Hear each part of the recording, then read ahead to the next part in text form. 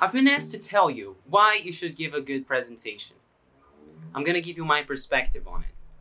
Look, people consume content, right? We can agree on that.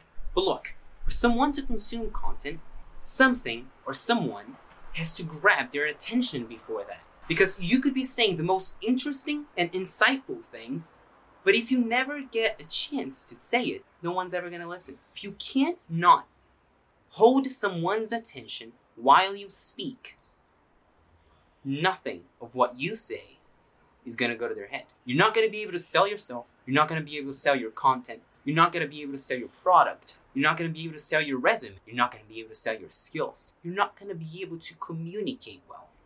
I can promise you, one of the main skills that you should probably be looking into building throughout your career is to sell yourself, to sell your ideas, to sell your emotions.